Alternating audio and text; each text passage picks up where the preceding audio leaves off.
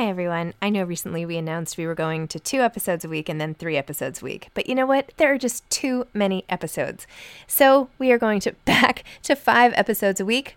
Still a reduction from 7, but there were just too many interviews scheduled, and I didn't want to make all the authors wait for too long. So I hope you can keep up with me. Listen to 1 a week as you're on your way to work or on your way home or putting your kids to bed or whatever it is you're doing. Moms Don't Have Time to Read Books, now 5 times a week.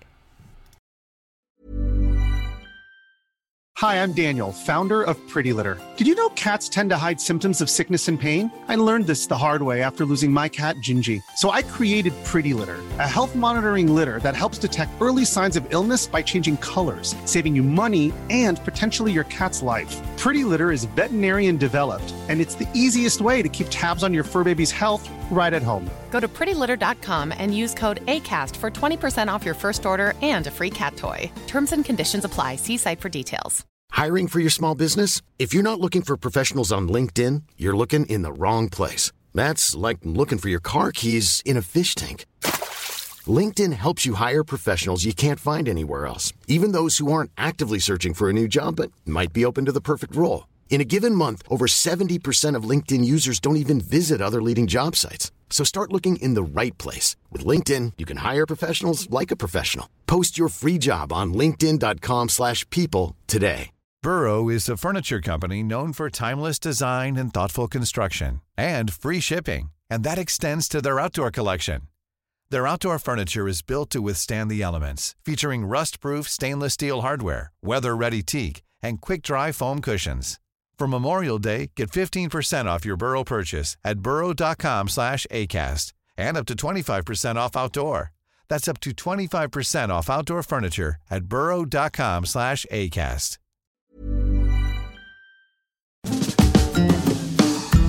Hi, I'm Zibby Owens, and you're listening to Moms Don't Have Time to Read Books. This 30-minute podcast features a new author interviewed by me every single day, 365 days a year, for about 30 minutes. I am also the publisher for Zibby Books, which publishes 12 books a year in fiction and memoir. Our books are already out now. You can check it out on zibbybooks.com. And we have a magazine called Zibby Mag, where we have lots of wonderful essays and lifestyle features. That's at zibbymag.com. We have classes at zibbyclasses.com. And I recently opened a bookstore in LA called Zibby's Bookshop at 1113 Montana Avenue at 11th Street in Santa Monica. I hope that you are able to enjoy some of our other offerings. But this here podcast is the basis of all of it and started in 2018. And no matter what I do, this is basically my favorite thing. Enjoy.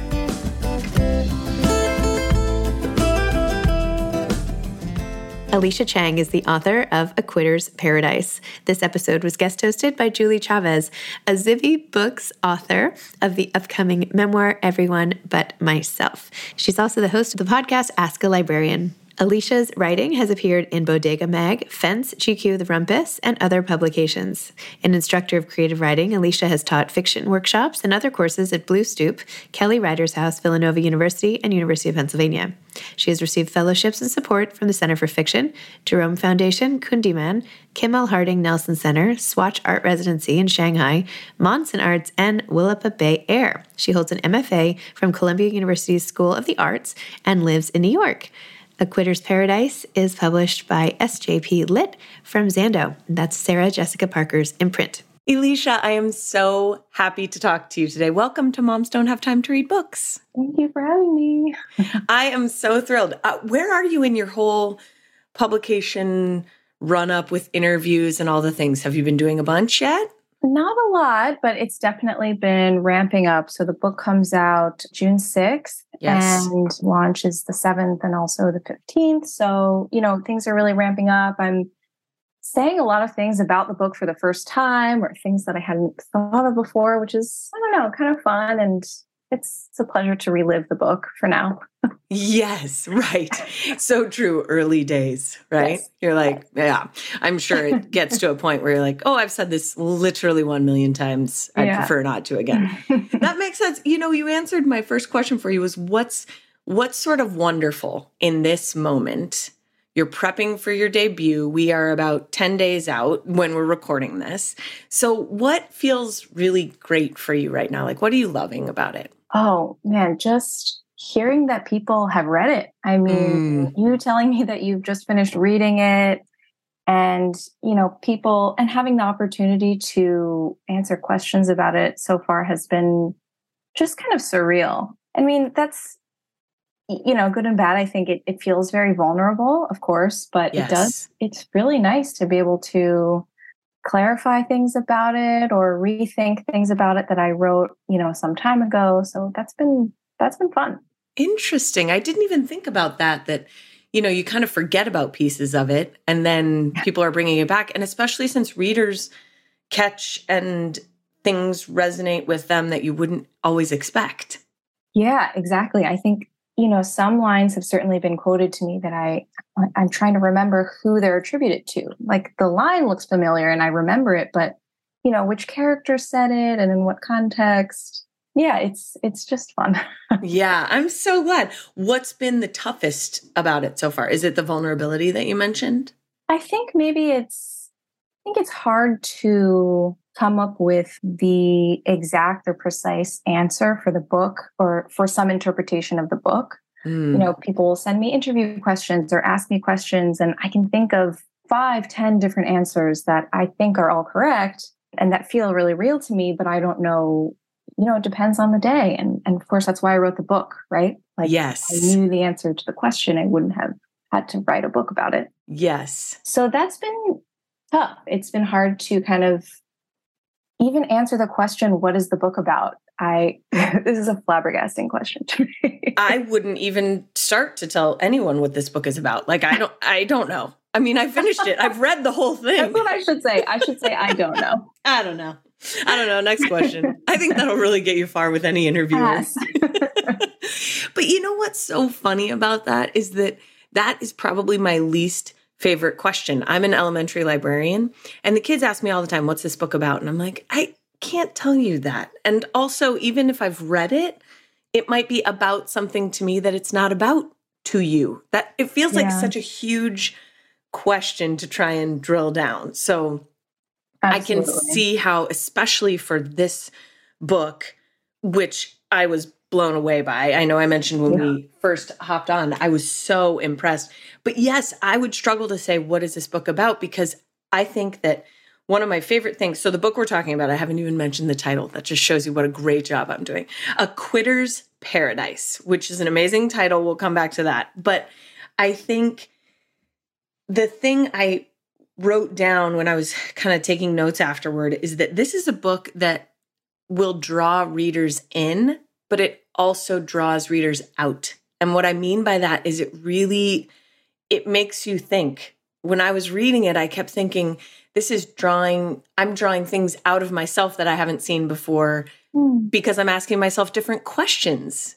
I love that. And I loved it. It was so well done. Your language is gorgeous. And I have so many things to pick your brain about. But yes, I can see how people would quote lines to you because I wrote down a bunch. I mean, like I was reading today and you had in there, how does a dream work? And I just thought, oh my gosh, you could write an entire book.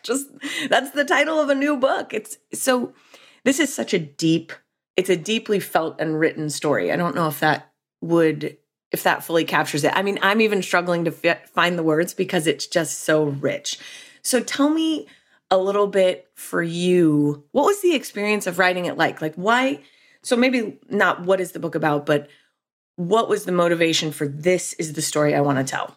Yeah, that's a good question. I think I started writing really the character, or I started at first just trying to write in a voice that I think was really me trying to separate my voice from, all the voices that I hear, all the influences and also assumptions and expectations. I started writing this book in my 20s. So I think that was just very loud. It's a period of time when things are really saturated. Like you just are a little oversaturated, I guess. Yes. So I think initially, Eleanor, the first character we meet, Eleanor Leo, really kind of was born out of that, born out of kind of looking for a particular voice that I also wanted to spend time with, that could sustain me working on a project for however many years that ultimately became. Yeah. So I think for me, one of the things that really made me want to write and keep writing was just keeping myself surprised by what I could produce. And that was certainly in the voice. And kind of went from there. Interesting. And you are a teacher of writing, correct? Or professor? Yeah. Are you a professor? Yeah, I've taught creative writing at a couple universities. Yeah. Universities, yes. Among them Villanova, which I've heard of. Yes, Villanova and Penn. I was living in Philadelphia for a while. So. Oh, wow. Okay, perfect. Yeah. So you are a teacher or an instructor, a professor of creative writing. So now that you've gone through this whole process and seen sort of the beginnings, where do you think the place to begin is for most writers? Is it with the voice or with the character, or where do you counsel your students to go? Oh, I don't counsel them that way. I think every student, every person comes to writing for very different reasons. Yeah. First of all, and then with also really very different strengths, very different projects. And I think if I were talking to students, I would probably tell them to kind of just focus on what makes them feel like they're taking the most risks, I think, on the page, right? Like feel like they're doing something really worth writing and kind of dangerous. Because I don't know, there's not that much to lose. You're just at the page. So yeah, might as well go crazy. Is that something that you ask yourself or that you focus on, taking risks as you write? Yes, I think so. I do try to, I don't know if I'm thinking about it that way when I'm in the process of writing. Sure. I think more that I'll write something and then say, I've read or written this already. This feels really it's a lot of trial and error for me, which I do not recommend as a method of writing. It's very slow and inefficient. But yeah, a lot of it is just writing and thinking, is this me telling the character to do something, or did the character really do this and I'm kind of translating? Because if I'm controlling it and telling them to do this, it always kind of falls flat. And it's hard to find what that thing is that they do that I'm writing and yet also surprises me, Interesting.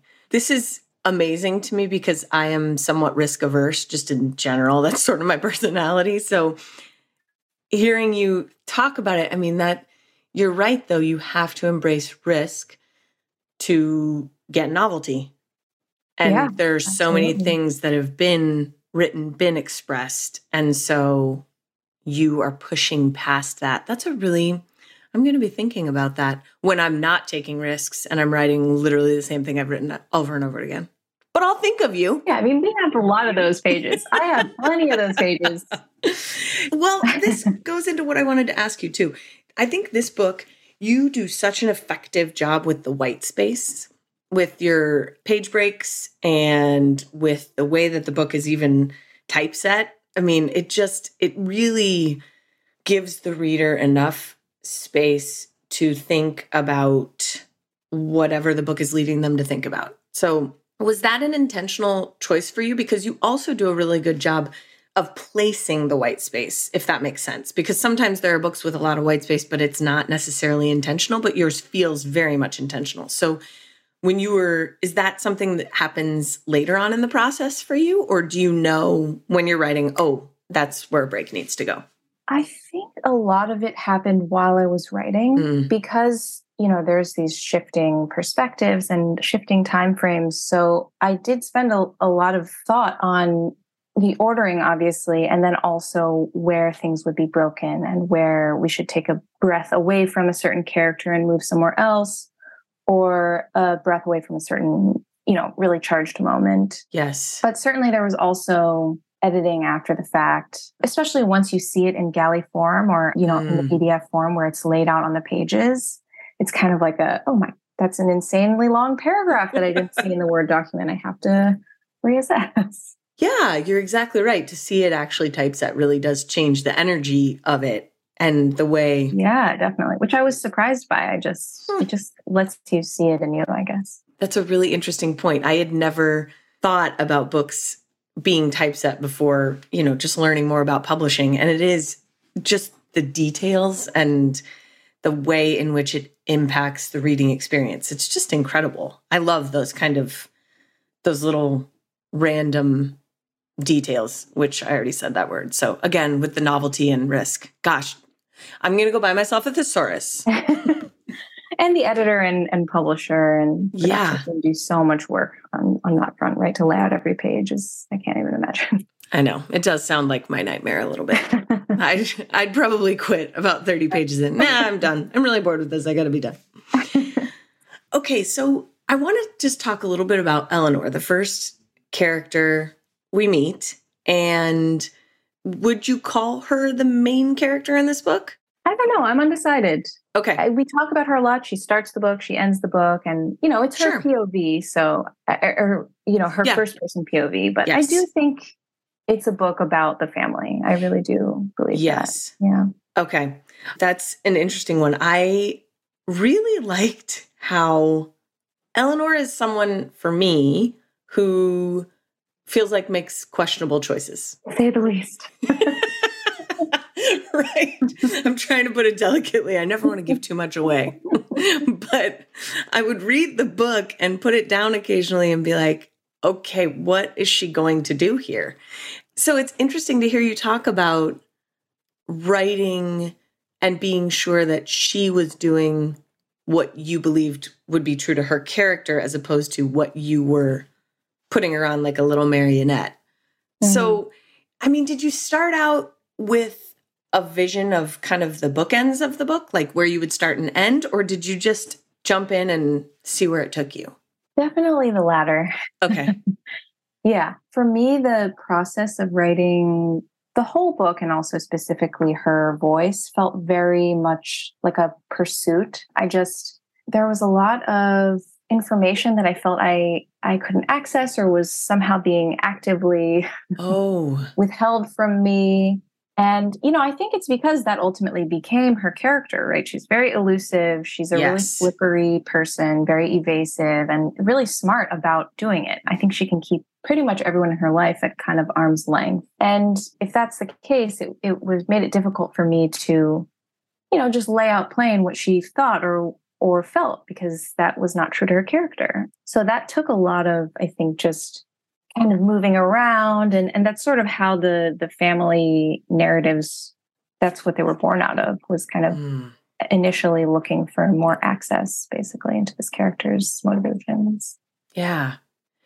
I'm not assuming that you make the sorts of choices that Eleanor would, but I feel like she's so evasive. And are you an evasive person? Well, hard-hitting. Journalism here. Well, I'll tell you, for me, it's so uncomfortable to read about her because I am not that way. But I fear those, or I think about those parts of myself that stay hidden. And so also for me to say, I'm not that way. Well, I'm saying that, but am I really? Or is it just that I choose what I'm showing? Right. You know what I'm saying? I do, because one of the things about Eleanor is that I think she's unclear on what her own personality is like and that she's even doing this. Yes. So I think that part of it is uncomfortable to watch her engage in these patterns, right? These behavior patterns over and over again that we certainly see. And I think other characters see, but that she's just not able to, understand. So did that ever create discomfort for you when you were writing it? Or is it just are you neutral with her or with the writing of a character? Did what? Just her evasiveness and do you know what I'm saying? Is there ever a tension there for you as the writer? Yeah, I was really frustrated. She's a very frustrating person. I think frustrated on her behalf. Or not on her behalf, probably on other people's behalves in the book, but frustrated in, wanting to know her. And I think part of that is, if she were my friend, I would I would have treated, obviously, the relationship differently than if she were someone I invented. But yeah, so I think she was pretty frustrating. And for me, the book was frustrating for a lot of years. I'm not going to kind of sugarcoat that. And I think that was a big part of it, was that she was really hard to nail down. Ryan Reynolds here from Mint Mobile. With the price of just about everything going up during inflation, we thought we'd bring our prices down. So to help us, we brought in a reverse auctioneer, which is apparently a thing. Mint Mobile Unlimited Premium Wireless. How to get 30, 30, bit to get 30, bit to get 20, 20, 20, bit to get 20, 20, bit to get 15, 15, 15, 15, just $15 a month? Sold! Give it a try at mintmobile.com/switch. $45 up front for 3 months plus taxes and fees. Promo rate for new customers for limited time. Unlimited more than 40 gigabytes per month. Slows full terms at mintmobile.com. Hiring for your small business? If you're not looking for professionals on LinkedIn, you're looking in the wrong place. That's like looking for your car keys in a fish tank. LinkedIn helps you hire professionals you can't find anywhere else, even those who aren't actively searching for a new job but might be open to the perfect role. In a given month, over 70% of LinkedIn users don't even visit other leading job sites. So start looking in the right place. With LinkedIn, you can hire professionals like a professional. Post your free job on linkedin.com/people today.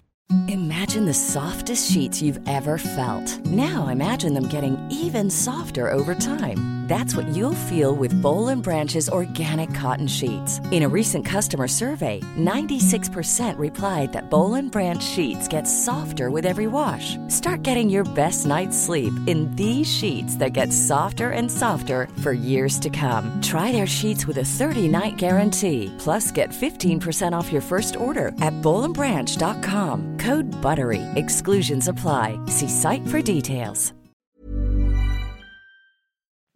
What were the other parts? How many years was this that you were working on it? I think I was probably writing it for, let me think, maybe six or 7 years. Way to go. I'm impressed. And are you? Is that No, I am. As someone who gives up after 30 seconds on things, I'm like, this is never going to work. Yeah, for sure. And then, there were many years also of editing, with my agent, with my editor, and obviously waiting until publication. But I think the writing and many breaks in between, of course, but was about 7 years. Wow. Amazing.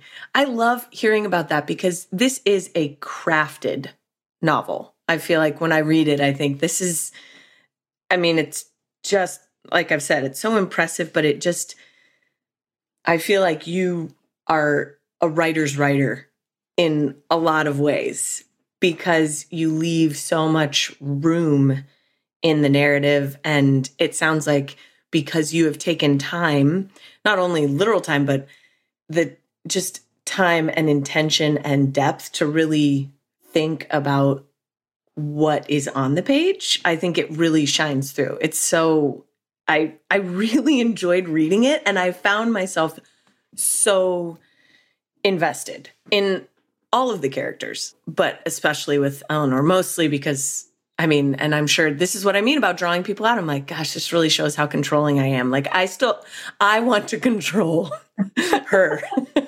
Be like, can you lock it up for me, please? That would be great. Because you're stressing me out.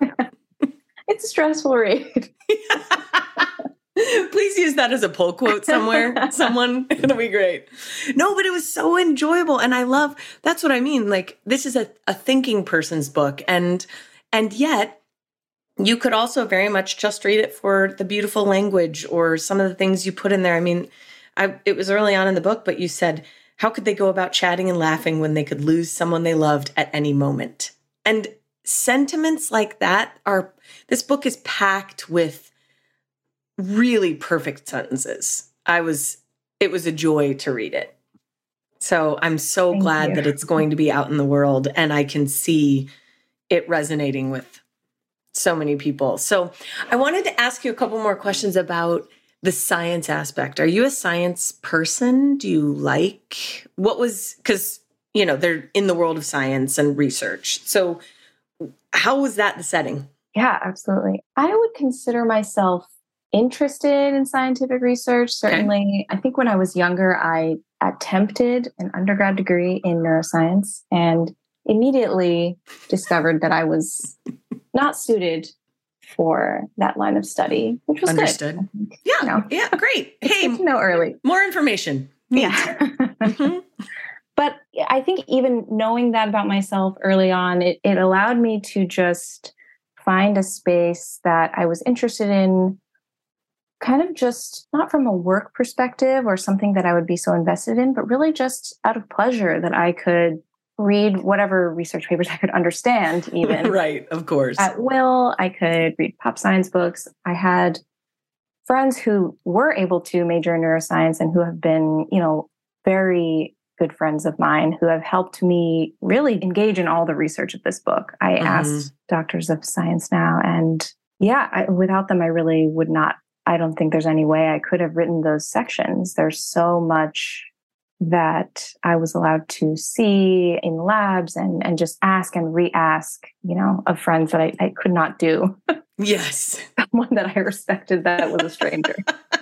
Probably should not have done to friends, but I did. So. But that's just what they get.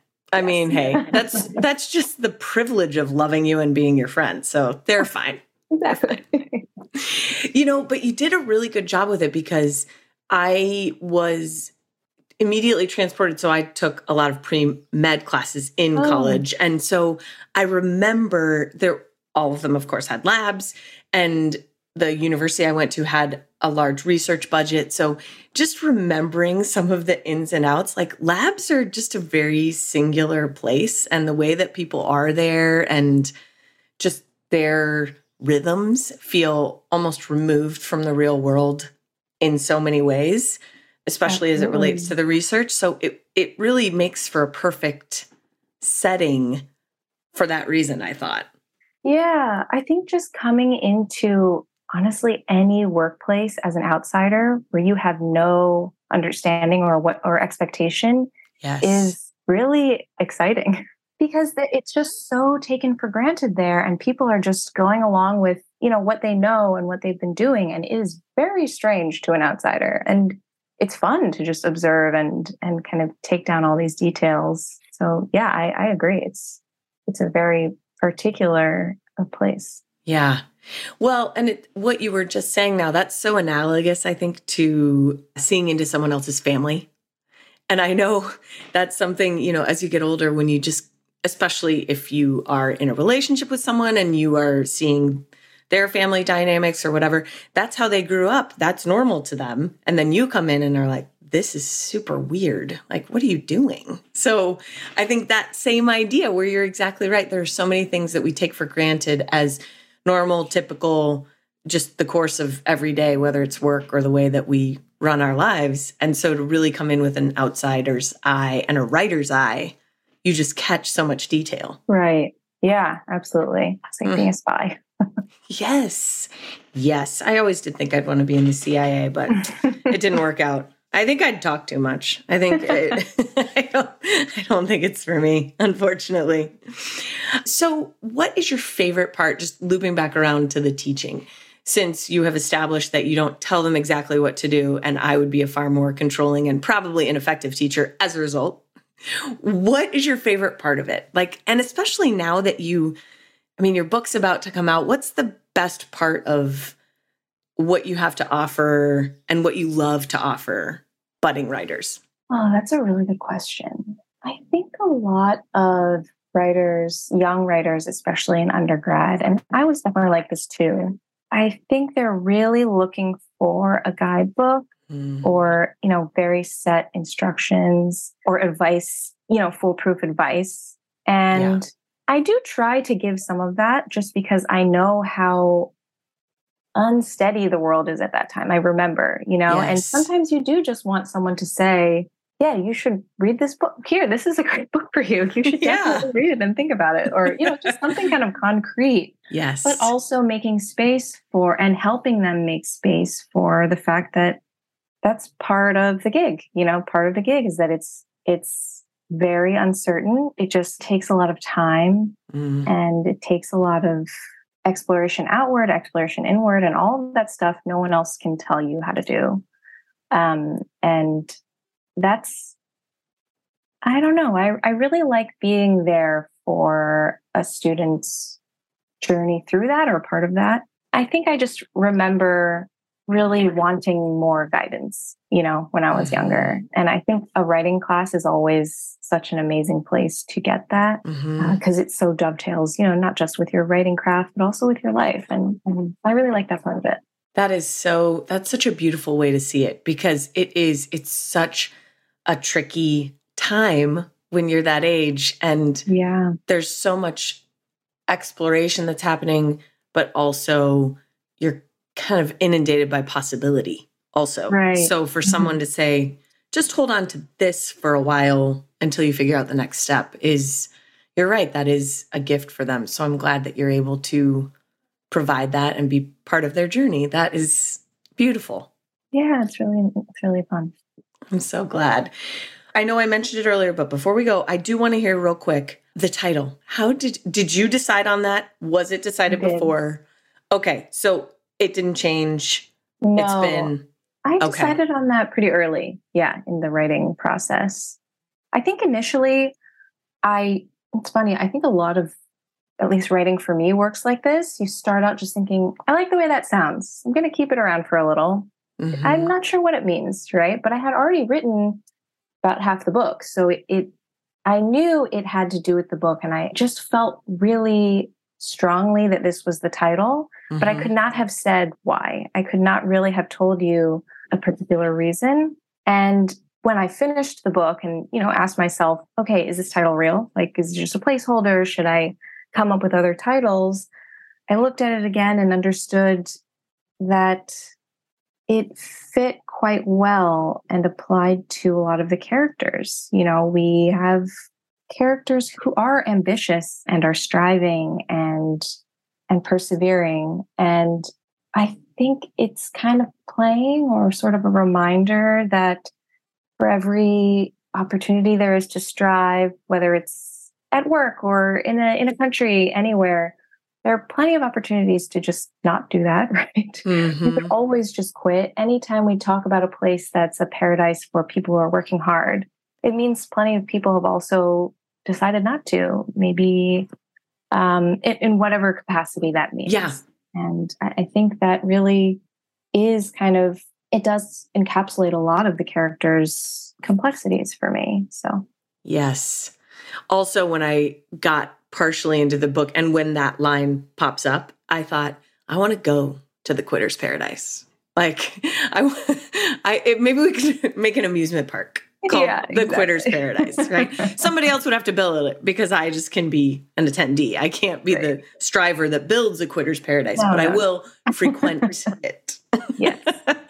I think my goodness, I have loved hearing your thoughtful answers to these things. And I think it is wonderful that you have more than one that's right, because I think it's so true to this book and it feels like it's true to you too. And I think that's a gift. So I can't wait for people to read this book. And then I can't wait. I feel like this would be one more plug. I feel like this would be a great book for like a book club to read, just in terms of it's elevated fiction in terms of its prose and its construction. And I think there would be so many good conversations to have about it. I can't wait for someone else to read it so that I can hold them as my conversational hostage and make them discuss it with me. It's going to be a pleasure. I won't have friends after this either. Okay. So it's good. Yeah. Yours will leave you for asking them questions about their labs. And mine will be like, I'm not talking about books with you anymore, Julie. Jeez. Oh, God. Well, thank you for this time. Thank you for all of the thoughts. And I can't wait to see this book in the world. Thank you so much. It was a pleasure to be here. Pleasure to have you. Thanks for listening to this episode of Moms Don't Have Time to Read Books. Don't forget to follow me on Instagram at Zibby Owens and at Moms Don't Have Time to Read Books. Also sign up for my newsletter at zibbyowens.com and sign up for my virtual book club and meet lots of authors on Zoom every other week. Thanks so much to Steve and Ryan at Texture Sound for the sound editing. And thank you to Morning Moon Productions for providing this fantastic intro and outro music.